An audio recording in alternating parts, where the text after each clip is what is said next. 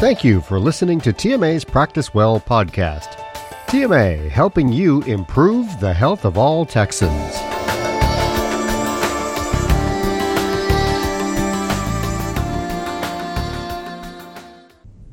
Hi, I'm Juliana Stanley, a practice management consultant with the Texas Medical Association.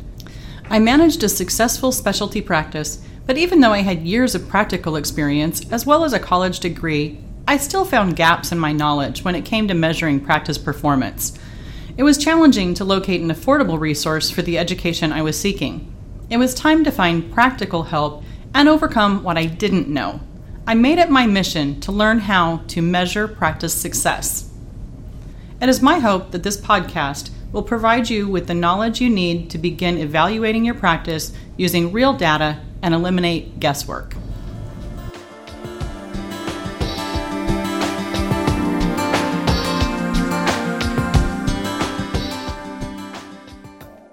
TMA has a long, proud history of promoting patient rights, advocating for physicians, and providing real solutions for your practice. We can accomplish so much when we unite in one voice. Call the TMA Knowledge Center at 1-800-880-7955 or visit texmed.org to find out how you can join or renew your membership today.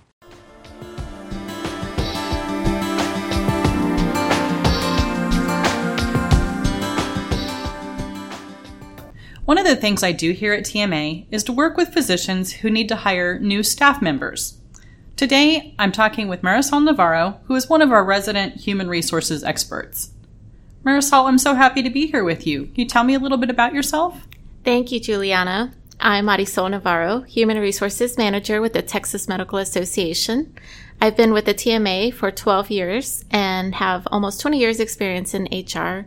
For the past 5 years at TMA, I've been focused on recruitment and onboarding. So you've been busy. Super busy. Well, there's so much to learn about human resources, and recruiting staff is such a daunting task.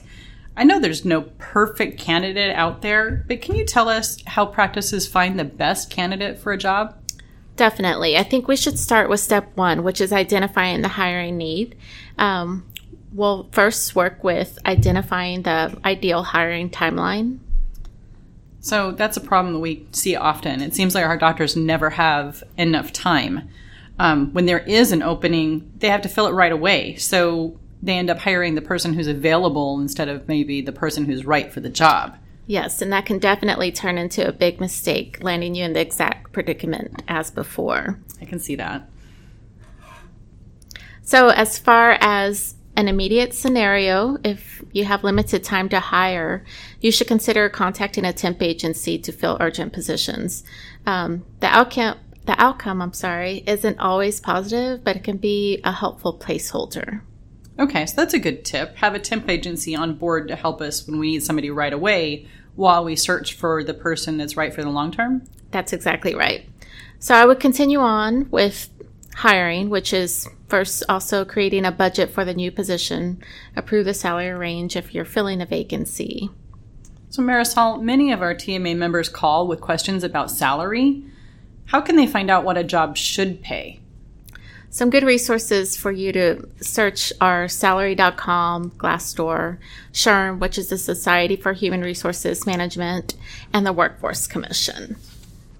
Good to know. It's hard to compete with large healthcare systems.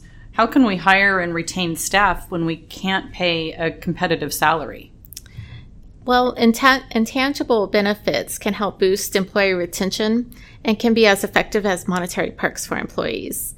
Some examples of that would be flexible work schedules, free parking, staff lunches, and simply a note card saying thank you, or a simple acknowledgement of saying thank you. Thank you is a really nice thing to say. Yes. Because it makes you feel like they notice you're there, for one. Yes. and actually appreciate the efforts that you put in. So that one goes a long way in my book. And it's free. Good point.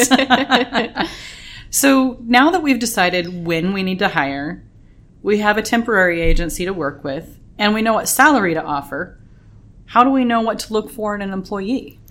Well, what's helpful is to understand your company culture. Knowing your company culture can help understand the environment the employee will have, as well as the personality you're looking for. And that's to say that if you're hiring for a busy practice and you need a receptionist, you don't want somebody who's necessarily an introvert. You want to look for an extrovert for that position. So you want somebody who's going to be talkative and friendly in the right environment, but if it's a super busy practice where they don't have time to chat, maybe you're not looking for somebody who's quite as chatty as, for example, myself. That's right. You need someone to be focused full time. So you need the right personality for the right job. That's exactly right. Okay. All right. So how do we go about developing our job description so we know what we're looking for? So if you don't already have one in place, there are several templates online, again, different resources available that can help you follow and discover the job title, department, and supervisor, identify the basic function. Location is huge. That way the candidate will have an understanding of where they'll be commuting. Also the hours, be specific, whether it's full-time or part-time, and how many hours those actually entail, and whether or not, if you could also list, this position is 8:15 to 5:15 or 6 a.m. to 2 p.m., whatever that might be. And of course, if you can disclose the salary, that is also helpful as well, so that, again, the candidate can make that decision before they even apply whether or not they want to proceed. Right. So those are really big ones. For example, we're located in downtown Austin, and if you're hiring somebody for a shift of 8 to 5, they might not be crazy about that location with the traffic. Right. And they would have to make that decision if they want to commute, have to prepare their day 2 hours in advance just to get to work. So, So is this the part where you would list the non-negotiable parts of a position? Yes, so you would include what certifications are required, what licensure is required, such as if you're hiring a phlebotomist or medical assistant, that certification is required for that. So if you have a plumber applying for that position, you already know that you can immediately disqualify them. Right, and it happens. It really does. Yes. So somebody might be looking to change careers, but they exactly might not right. have the right credentials to do it. Or maybe they changed careers a long time ago and they do have their phlebotomy certification. And so it's just listed on the bottom of their certifications and licensure. So that's a good point too. I didn't think about that. So is it okay to continually change or update the job description? It seems like every time technology changes or a new person's hired, job duties are added, or the practice discovers that duties are duplicated in multiple positions, so they need to change that. It's helpful if previous staff can assist in adjusting. Ideally, you want the hiring manager to focus on that. You, of course, don't want to rely on previous staff to assist if they were a poor fit for your practice. So ideally, you would refer to the previous staff if they were trustworthy and a good fit. Right. That always makes me nervous because I've seen some practices with bad habits that have just been passed down from employee to employee. And they don't really know how much of it's wrong or how long it's been going on or if the job just hasn't been getting done. That's right. So that's definitely an opportunity for improvement at that point to make those changes. So now we're ready to advertise for the job. How do we develop that ad? So again, you want to determine your budget. Some preferred sites are Indeed and Glassdoor based on their affordability. When you move into job sites such as LinkedIn or other job-specific association boards, they can be beneficial, but they can be pricier because you're trying to focus the Association for Phlebotomists. I'm sorry I keep using phlebotomy, but it's just what's in my head. It's a common position. Common position. It's helpful to recruit from those places, but it definitely can be more expensive. Right. A strategy we use sometimes is to post the ad for a couple of days on different job boards, Indeed or whatnot, but with a limited budget of, say, $100 or so.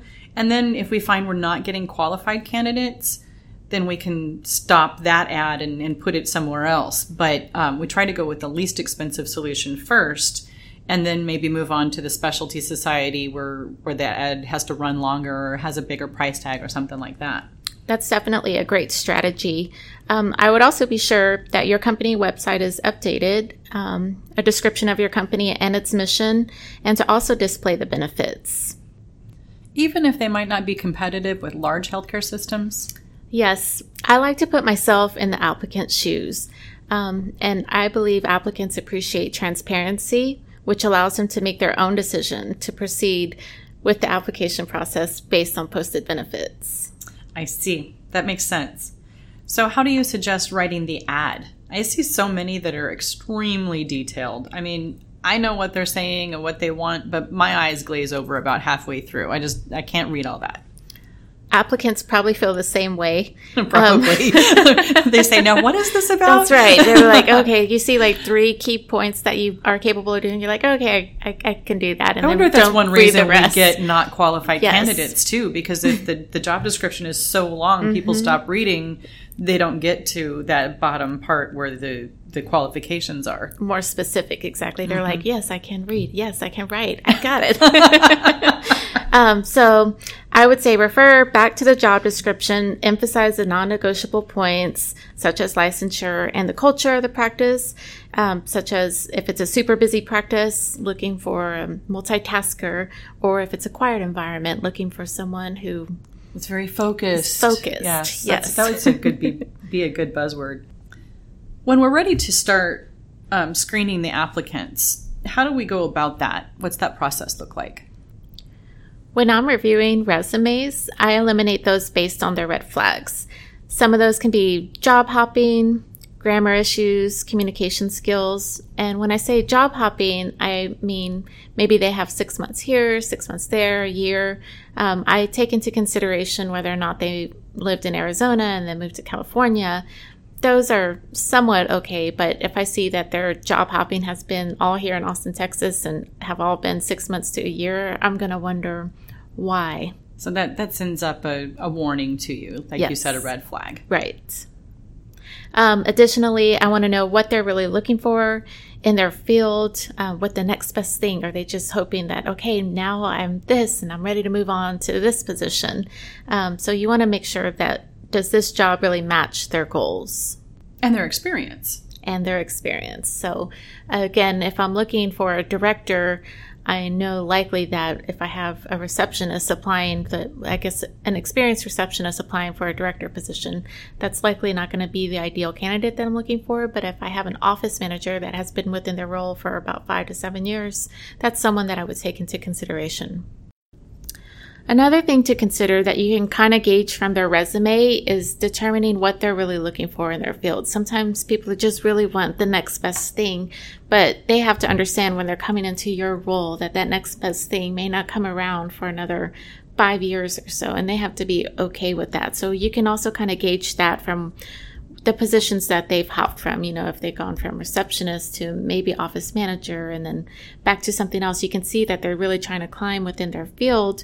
But they also have to understand the limitations of what you're working with within your practice. My resume looked like that for a long time. Receptionist, biller, insurance contracting, and then up to office coordinator, and then up to office manager. But if you looked at just the time frames, it was, some of them were kind of short. Right. What would you say that it was that you were really looking for, or that was your reasons for making those I was moves? just trying to advance everything Right. Within my career. Yes.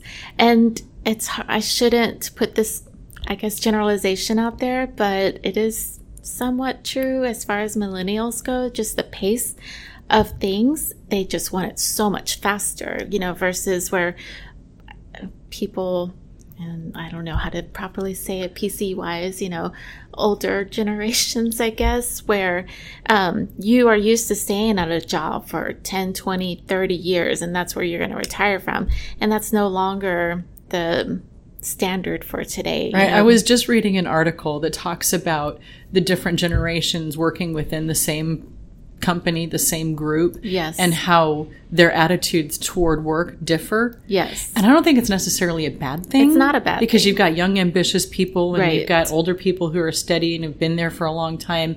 And if you can get them to communicate with each other and learn from one another, and that Right. goes both ways. Both ways. It can be a really killer combination. Absolutely, because you're learning from the institutional knowledge that's already there, but then at the same time, these great new resources. How do I use Twitter? How do I use Instagram to market my company and still manage how we've always done it, which is still good because you want to keep that standard of the practice. Because the ultimate goal is to take good care of the patient. That's exactly right.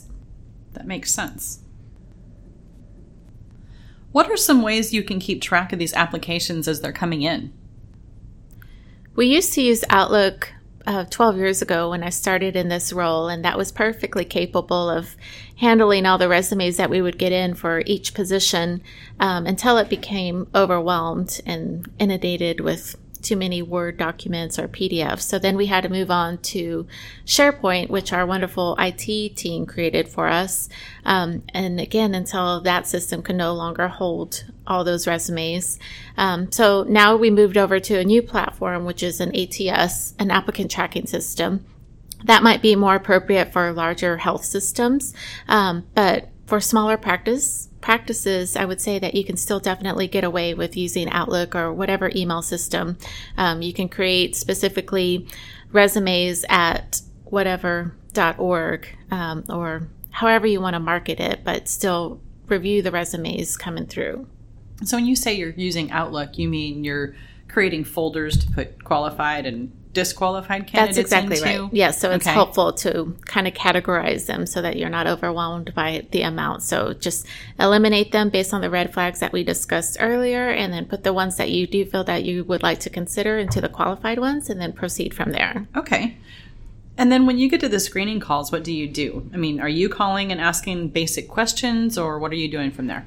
Yes, so what I like to do at that point is just kind of reiterate what the job is that they applied for, our location, and again, the salary, and whether or not it's full-time or part-time, to kind of disclose those hours just to remind them of what it is. And if they want to proceed, then I'd go ahead and schedule the interview. And for our listeners, please be sure to check the show notes for a list of red flags. To recap here, we're going to identify our hiring need, determine the ideal time frame, but we might need a temporary fix to fill an immediate need. We need to update our job description so we can make sure the person has the necessary job skills, advertise the job's posting, and screen applicants based on the job description we just set up. So now we're ready to do in-person interviews, right? That's correct. I know there are a lot of do's and don'ts to the process and a lot of information we want to know, but we can't ask. Can you guide us through that? You'll want to prepare your hiring manager or yourself with the do's and don'ts of interviewing. Some of the don'ts include age, arrest record, pregnancy, national origin, and citizenship. We really, as an employer, have a responsibility to make sure we're checking criminal history and citizenship. So how do we go about that? So that is done when you contingently offer your top candidate the position. So you're going to say, we'd love to offer you the position contingent upon the successful completion of a background check. Hopefully then you have your second runner-up that if for whatever reason your first contender comes back with a bad background check, that you have number two to go back on. Okay, so we can't ask any of this during the interview process, or it's safest not to? It's safest not to. Okay. And then the background check is going to tell us both criminal history as well as legal status to work? That's right. And then again, like I said, you can rescind the job offer if it comes back with a arrest record that relates to the job that you wouldn't find suitable. Okay, so if somebody had, I don't know, a misdemeanor 20 years ago, that's probably not relevant. But if they have a theft or forgery conviction in the last 2 years, that's probably significant if I'm going to have them at the front desk, definitely right? Significant. Okay. I understand why you can't ask some of these questions, but you know many interviews don't really go that way. Doctors want to know if they can count on staff to be there. Do they have kids who will be out sick? Is there someone at home to help? Is there a way to find out how reliable someone is without breaking the rules, Marisol? Yes, a great question would be, is there anything that would prevent you from being at work on time as required? But you don't want to ask, do you have reliable transportation to and from work? A lot of the times during the interview, some candidates will keep it strictly professional. Some will go straight to the personal aspect when you ask, tell me a little bit about yourself. And that will help hopefully answer some of the burning questions you have. Yeah, I've had people walk in and I've said, tell me a little bit about yourself, expecting professional experience, and I get like their whole life story. That's right. Way more information than I actually needed or that I would have ever asked, but they want to share. And sometimes it's helpful, and you might find that you like that person even more, but sometimes you're like, no. No, a little oversharing. Let's not do that. Yes. Okay. What's the best approach to an effective interview? Do you like to have a really structured process, or do you prefer a casual group interview, or what's best? I like to start with the candidate one-on-one with HR and then pass them on to the hiring manager as appropriate and allow the hiring manager to talk more specifically about the job. There are different interviewing styles. You could also do a panel interview, which can be intimidating to the candidate. If that does happen, I always like to give the candidate a heads up that once we finish meeting here, I'm going to take you on up to meet with the group and at least identify who that group will be. So this is the one where you're in the conference room and with the candidate at one end of the table and everybody else around there, and they all ask their questions? Yes. That is intimidating. It can be intimidating. I even, try to give them a heads up even beforehand, when we actually schedule the interview, so that they are well prepared, and I'll outline exactly what the job titles are so that they know who they are and hopefully do their own research. There's also interview assessments or behavioral based interviewing, which can include scoring, but it also depends on what works for you, depending on, I guess, your personality type of and maybe the specialty of the practice and too. the specialty of the practice. Okay. How do you know if the person is a good fit for the practice? For example, how would I find out if they will interact well with my staff? So one of the questions that you can ask regarding team members is, tell me about a time when you were part of a great team. What was your part in making the team effective? Or you can say, give me an example of a time when you had to deal with a difficult coworker, and how did you handle the situation? Some of the questions that I like to ask are, what interests you about the job? That provides me the opportunity to hear exactly how much research the candidate actually did about the job, or if they were just applying just to apply for the job and not really understanding what they were coming into. Another question is, why did you leave your last position? Or why are you seeking to leave your current position? Again, this helps me get a feel of what they're really looking for within their career. And what are your long-term career goals is also another key identifier for me, is if in the next 5 to 10 years, what are you really looking for? Again, if they're applying for a receptionist and they're hoping to climb the ladder within the next 5 to 10 years, that might be an okay time frame for them to proceed. But if they're looking for something more immediate, saying, within the next year, I'd like to become this, and it's not available within your practice, then you probably know that that's not a good fit for them. Right. So I've had practices where the receptionist was moved up, but I've had practices where that receptionist is never going to get to go anywhere. So I can understand why the long-term goals is really important. What does the question about the team interaction tell you? How do you evaluate their answer? It helps just identify what their response may be or what their behavior may be, just depending on if it's a shocking answer and you're like, nope. Or, if it's reasonable, if you know that, sometimes you're going to be upset within your job, but you're going to still keep on going. So it just kind of depends on how they answer. And sometimes you can tell they're totally making something up. Yes. Because, I never, ever have contributed to a team, but maybe this is a good one. That's right. Yes. Okay. In medical practices, staff have to work very closely with one another. And in fact, there are a lot of days where the staff is expected to be finishing up tasks while the physician's not in the office. What kind of question can I ask to find out if my candidate is the kind of person who's going to stick to it and keep making the phone calls and working through their task list, or if they're going to be the one who's going to be visiting or on their phone or something like that instead? I would ask, if you had to work autonomously, what would your workday look like? And kind of gauge their response from there. So hopefully, as they're making up their answer, you can tell they're making it up, or if they're actually telling you, well, these are the things that I would do to keep myself busy. Exactly. All right. And hopefully they're honest on both sides, whether to say, well, I guess if he's not here, then I'll catch up on my personal emails, or vice versa, or they'll say, I've had something to do to finish in the practice. So hopefully they're honest on both sides. Right, because it's funny, because they will tell you the truth. Yes. They really will if you're just listening for it, right? That's right. Okay. So then we should be ready to make our job offer? That's right. So we'll offer the job to the top contender with the contingency of passing the background check, and again, discuss the salary. Negotiations aren't ideal, so stay within the budget. You want to agree on a start date between you, the candidate, and the hiring manager if available, and create the job offer letter. And there are several templates available online. And then ideally wait until the new hire starts before sending rejection notices, just in case, for whatever reason, you might need to go to your runner-up. Okay. The job offer letter includes the position, the start date, what else?